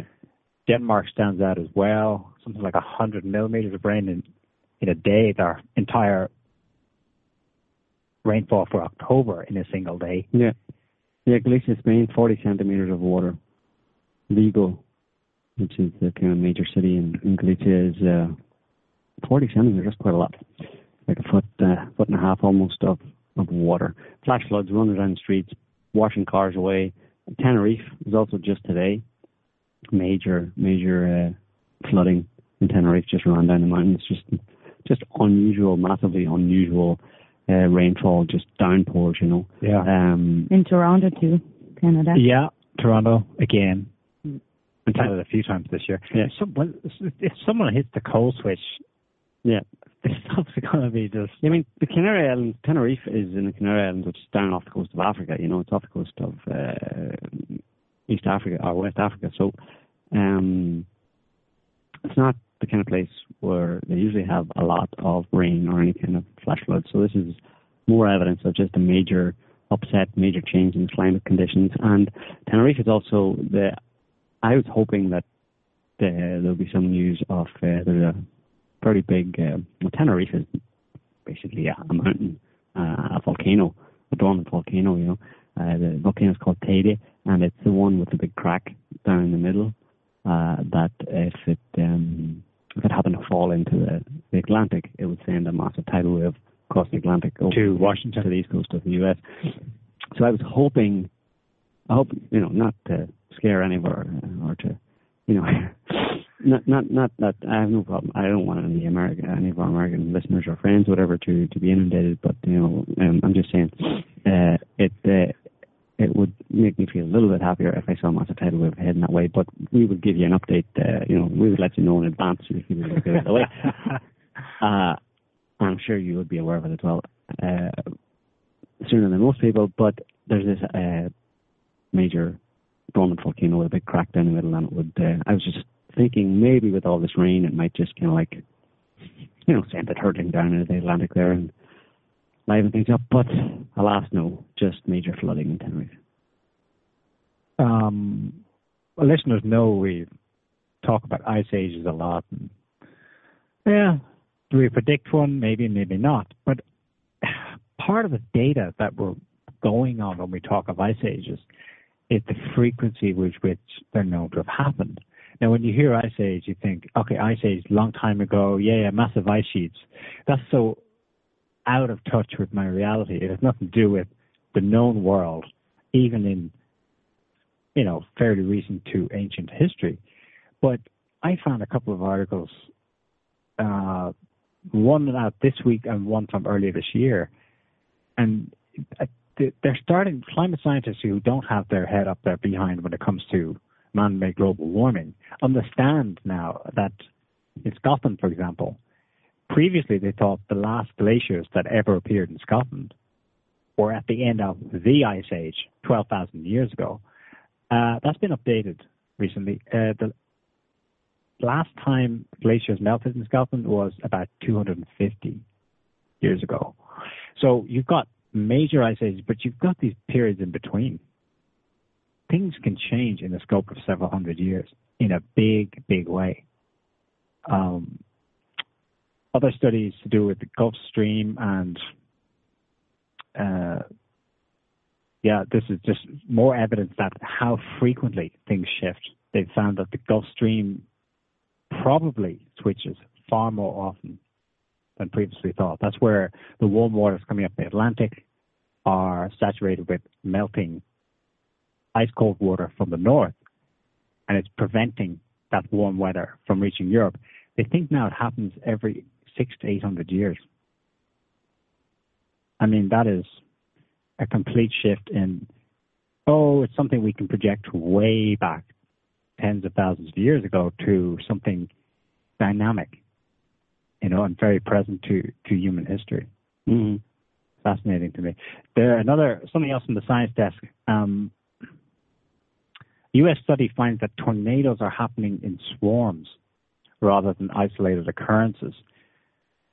I'm not sure if it's a kind of reluctance on their part to admit something or not, but they went out of their way to say that there has not been an increase in tornadoes in recent years. But they were prepared to say that the way in which they're happening has changed. Where before you had your, say, average 500 tornadoes a year in the U.S. spread out over a year, they happen in clusters now. I think that fits with the pattern we're seeing. If you think of the intense storms we're having, this build-up of more powerful storms discharging more precipitation and more electricity, I think it's the same kind of phenomena here, where a tornado, like any other storm, is essentially a discharge event. The atmosphere is changing, and it's accumulating more power for specific localized events. It's not so much that there's necessarily more in terms of the overall quantity of anything. I'm making sense here.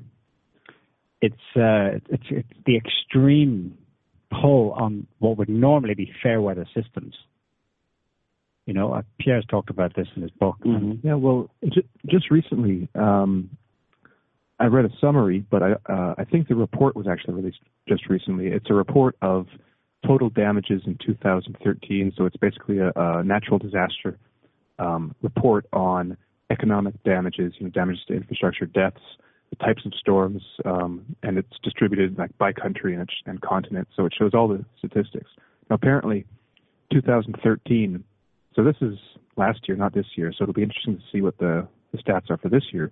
But last year, the incidence of, well, first of all, damages were down from the previous 10 years. So pretty much all of the figures that they had were lower than the 10 years before that. However, so a few of the points that I found interesting were that the number of big, like giant catastrophes was down. So that would be like huge hurricanes, like massive tornadoes, the stuff that do a lot of damage. But what had increased were specifically floods and just storms, so extreme weather. And primarily in China and the United States. This is where they saw the most of these trends. And in Pierre's book, one of the predictions he actually makes is that because of the combination of the sun having less activity and also the increase in comet dust, it creates situations so, like you're saying, there are more individual discharges as opposed to it basically building up for one big discharge. Mm-hmm. So what we end up seeing are multiple increased smaller. But it also spreads. It also spreads around the world because of increased cometary or space rock activity. Overhead explosions. Basically, dust, comet, and space rock dust in the atmosphere spreading around. I mean, one of the other places that had major flooding recently was Nicaragua. Had several days of heavy rains that killed 22 people. Mm-hmm. So we're talking here about Nicaragua, which is in Central America, over across the Atlantic to the Canary Islands, up to Spain. Recently we've had in France, Eastern Europe, China. It's pretty much the entire world, spanning the entire world. We're having major precipitation. And you can have it. You're having it in areas that are simultaneously having a drought. Yeah. I mean, we're sitting in France, and we read in the paper that a place like pretty much 2 counties over yesterday got completely inundated. 6 people killed, cars tumbling down the streets out of nowhere. Mm. Yeah. So it's just intense, localized major downpour. Yeah, and that's the worst kind. It's obviously no warning. Yeah. Well, it's localized, so a small area gets massive amount of rain. But this isn't happening. It's a small area, but it's happening in small areas all over the world repeatedly, over and over again. And imagine when that turns into snow. I mean, there's already been early snowfalls this year. It snowed in Norway, in Hawaii. Mm-hmm. Siberia was covered in ice too early. I mean, last year we had the whole polar vortex thing. And there's another one coming for the U.S. Yeah. So that's the same amount of water, except it's going to fall as snow. And that can go pretty quickly from there. Yeah. And there's a hurricane heading for the UK, going to hit in the next couple of days. It's the remains of Hurricane Gonzalo that kind of battered the Bahamas. So the UK is in for major high winds. And is there another hurricane heading for Hawaii? I think there's another one out in. the one there, the Pacific. Yeah. Julio, was it? That was the first in 20-some years. Yeah. There was a flood after Hurricane Anna Anna in Hawaii. Anna. Yeah. In where? Hawaii. Okay. So it's just continuing on. I mean, every week we have more of the same, basically, getting worse and worse. Earthquake 7.4. Salvador. Yeah. Did you see any other ones? I didn't. I was looking and I just got that one. There was a 6.1 in the Kermadec Islands in New Zealand, and a 7.3 in Nicaragua too. Okay, most of them out to sea. Nothing hit land this week. There was a massive fireball over Brazil in the city of Recife. Did I pronounce that right? Recife. There's some great video footage of it. It happened in the middle of the night, so it's all sort of CCTV cameras. It's pitch black, and next thing you know, everything is visible like it's a daytime shot. It wasn't the middle of the night. It was late evening. People were up. There's some video that people are saying is the meteor, but it's not, because it's clearly something that is ongoing. It takes place over a few minutes, and it's basically like they're looking at an electric storm. The sky is just glowing this weird plasma. Yeah. Some people say it might have been a transformer exploding. I'm not so sure. It's some footage is very high up. An electrical interaction between the fireball and the planet on an ongoing basis, on the ground. We have to allow for increasingly weird effects from these kind of space rocks that come in, electrical effects. So it's kind of, we have to kind of rewrite the rule book on that one, especially with that one from earlier this year of the spiraling fireball, the one that was just doing the loops. In the UK, Yeah, in the UK. So what have we got from the, have we any... Oh, there's one other thing that's happening right now, live. You heard it Comet sighting first spring. here. Oh, yes, comet sighting spring. Who knows what will happen with that? It might be interesting or might not. It's very far away, even if you've got a telescope. It's a comet that's passing very close to Mars. Well, it's a first. It's a first, yeah. In the sense that, they never thought such a thing. They never see it. Remember, 20 years ago, Shoemaker-Levy was not supposed to have been possible. Of course. So the fact that since then, Jupiter has been smacked 4 times by comets, and now we've got Mars. They initially thought it was going to get hit head on by and it's coming from the Oort cloud. It makes me wonder what it's dragging in its wake, if anything. A party of fireballs come to shake the whole planet up, waving the ISIS flag. We'll have to wait and see. Oh yeah, absolutely. Well, it's all right, because the U.S. government will send the military up to shoot at them with their anti-meteorite guns. Obama will send some troops. Send some troops up there to take it out. Stop it spreading. Basically, stop the spread of the meteorites towards the planet. So don't worry, everybody. You're safe beneath the watchful eyes. This would be very hard to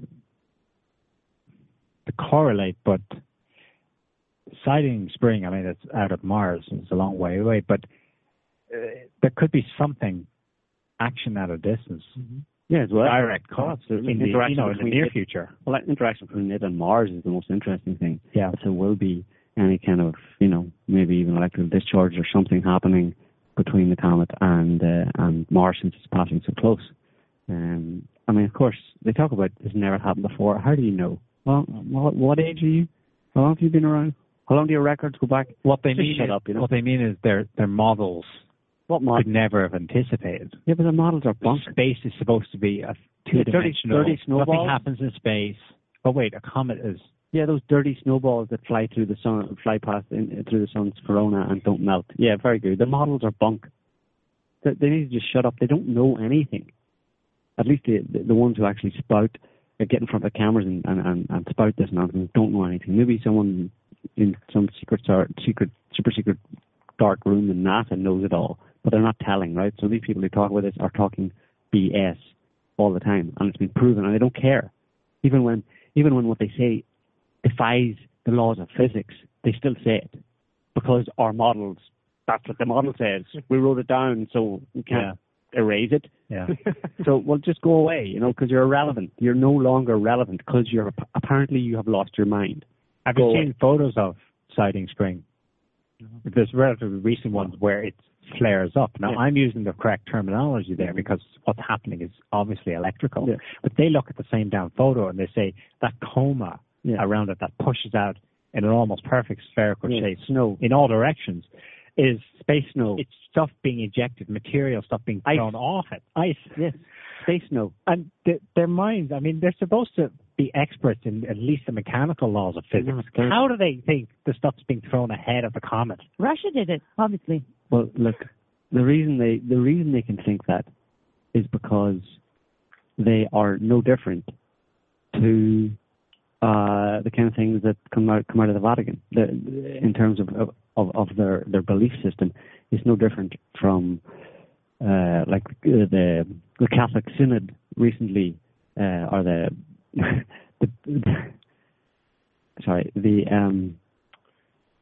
bishops, Vatican bishops, rejected proposals for wider acceptance of gay people. Right, that was backed by His super cool holiness, Francie. Right, he's a dude. He all wants to be all cool and progressive and stuff, but his bishops rejected it. Do they have a logical reason for it? No, they're gonna pull some crap out of a book that was made up over the past 2,000 years, and say that's fact. There's fact based. So the people in NASA are basically the same. It's a religion of science, science of religion, or whatever. These people are in NASA are talking from a belief system that is no more realistic than the belief system you get from the Vatican. So, and then when it starts happening regularly enough that they can't really deny it anymore, they start saying, well, we always told you it was like that. It's normal. It's been happening for years. Didn't you get the last memo? I mean... No, they never go. They never admit that they're wrong. No, they'll tell you, like, you lost your mind. Haven't you been paying attention? We've been saying, 2 years ago they were saying you would never see a fireball. It's once in a lifetime. Yeah. And I was like, these things are fairly normal. We've always said so. Yeah. Anyway, they're bullshit artists. Yes, so Harrison, there doesn't have to be any reports of animals gone crazy. But if there are, you can tell us about them. Well, I'll tell a few. We've gone a bit over time, but I think we can make up for the time that we spent offline. Well, following up from last week, I mentioned about the dog attacks in that one region in Australia. And I'd also mentioned that it's happening all over, kind of. But I found some statistics for a couple other places. So it is happening all over. Cox Hospital in Missouri, so just one hospital, has seen, quote, an alarming rise in serious dog bites. Now, these are serious dog bites in the sense of not just like a little nip from a dog get between it and its food or anything like that. These are actual serious bites that require a hospital visit, so like full-fledged attacks. And we see this. There are similar spikes in Modesto, California, in Sudan, and interestingly, in Modesto, the dogs are actually also attacking cars. There's, I think, a Ford dealership in the area, and they showed some pictures, and the dogs have just kind of shredded the fender of this, brand new car on the lot. So these dogs are going around not only attacking people, but just inanimate objects. This is happening in, well, not the cars, but it's happening in a place in Indore, India, as well. Now, this is a city with a huge stray population problem, and so they have a ton of dog bites all the time. In 2012, there were 10,000 reported cases. In 2013, there were 16,000. but already in just the first 7 months of this year, there have been 12,000. That's about just over half the year, but 12,000, that's a pretty big rise. If we double that, let's say 20,000 if we project for the rest of the year, compared to the 16 before that. And so you get individual reports from all over the place, but if you look at just the statistics in individual towns and counties and cities, these are going up for some reason. Now, it's not just dogs. In Vietnam, there's been a rise in boar, bison, and elephant attacks. Now, the explanation they have for it is that it must be that the humans are encroaching into their jungle habitats, so they're experiencing more attacks. And there's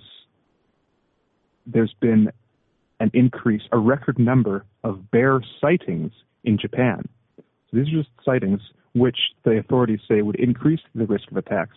And there have been attacks in Japan. On September 12th, 3 field workers were attacked by bears.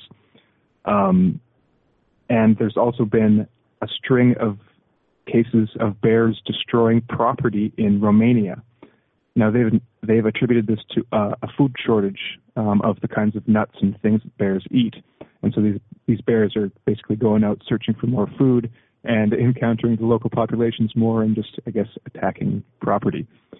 And so Romania has increased the hunt quota for bears for this year. And so I think the population is also growing because of changing conditions.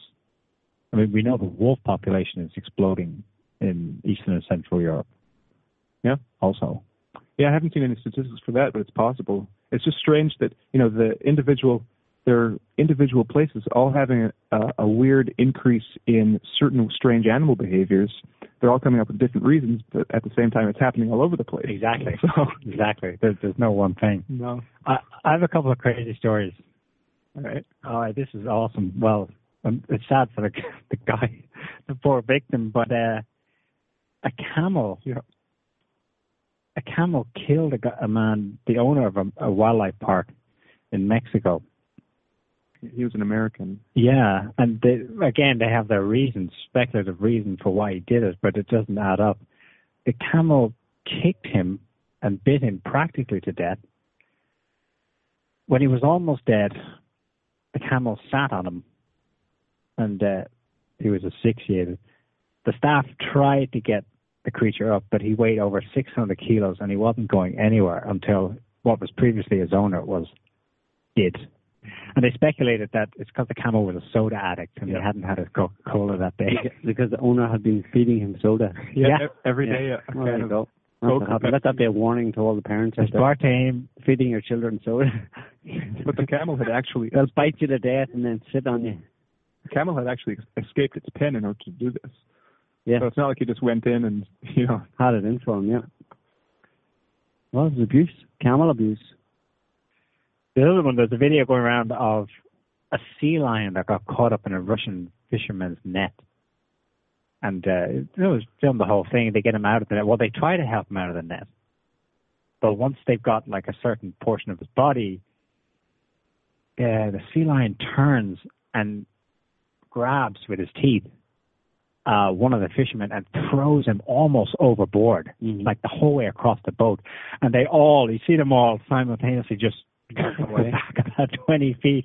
And the sea lion, they had a dog on board too. Even the dog was like, I'm out of here. They're wondering, what do we do? But the sea lion just got himself out of the net. And I think they hosed him off board or something. In your damn nets. Yeah, well, that's it from the weird desk from me. Yeah, I have a weird story, but it's not animal related.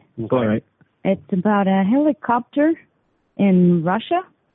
They've been searching for it. It disappeared on Saturday. There were 12 people on board. And the strange thing is that, they can't find it at all. Something like 300 people were searching for it. But there was a detail here. It says, an early report that a mobile phone of one of the men on board was ringing after the crash has not led to the location being established. And when have we seen that one before? MH370. Yeah. So I don't know, what they're going to find, but they've been searching for, more than a week? and they haven't found anything. Disappearances. But I think we're going to have a lot more stuff. The reason we're doing the kind of strange desk these past few weeks is because we figure that there's going to be a lot more strange stories appearing in the near future. So we just want to set ourselves up for it, basically, because we want to keep an eye on that, because it's going to be pretty interesting, we reckon, along with all the other madness going on. Anyway, we're going to leave it there for this week, folks. We hope you have enjoyed the show on our little chat here, trying to make sense of a world gone mad and not doing very well, unfortunately, because there is no sense to be made of it. But we try to describe it. So yeah, thanks to our listeners, and apologies for the break in the show earlier on, but we'll try and get that sorted, make sure it doesn't happen again. We will be back next week with another show on similar topics, probably. So until then, have a good one. Bye-bye. Bye-bye. Good night.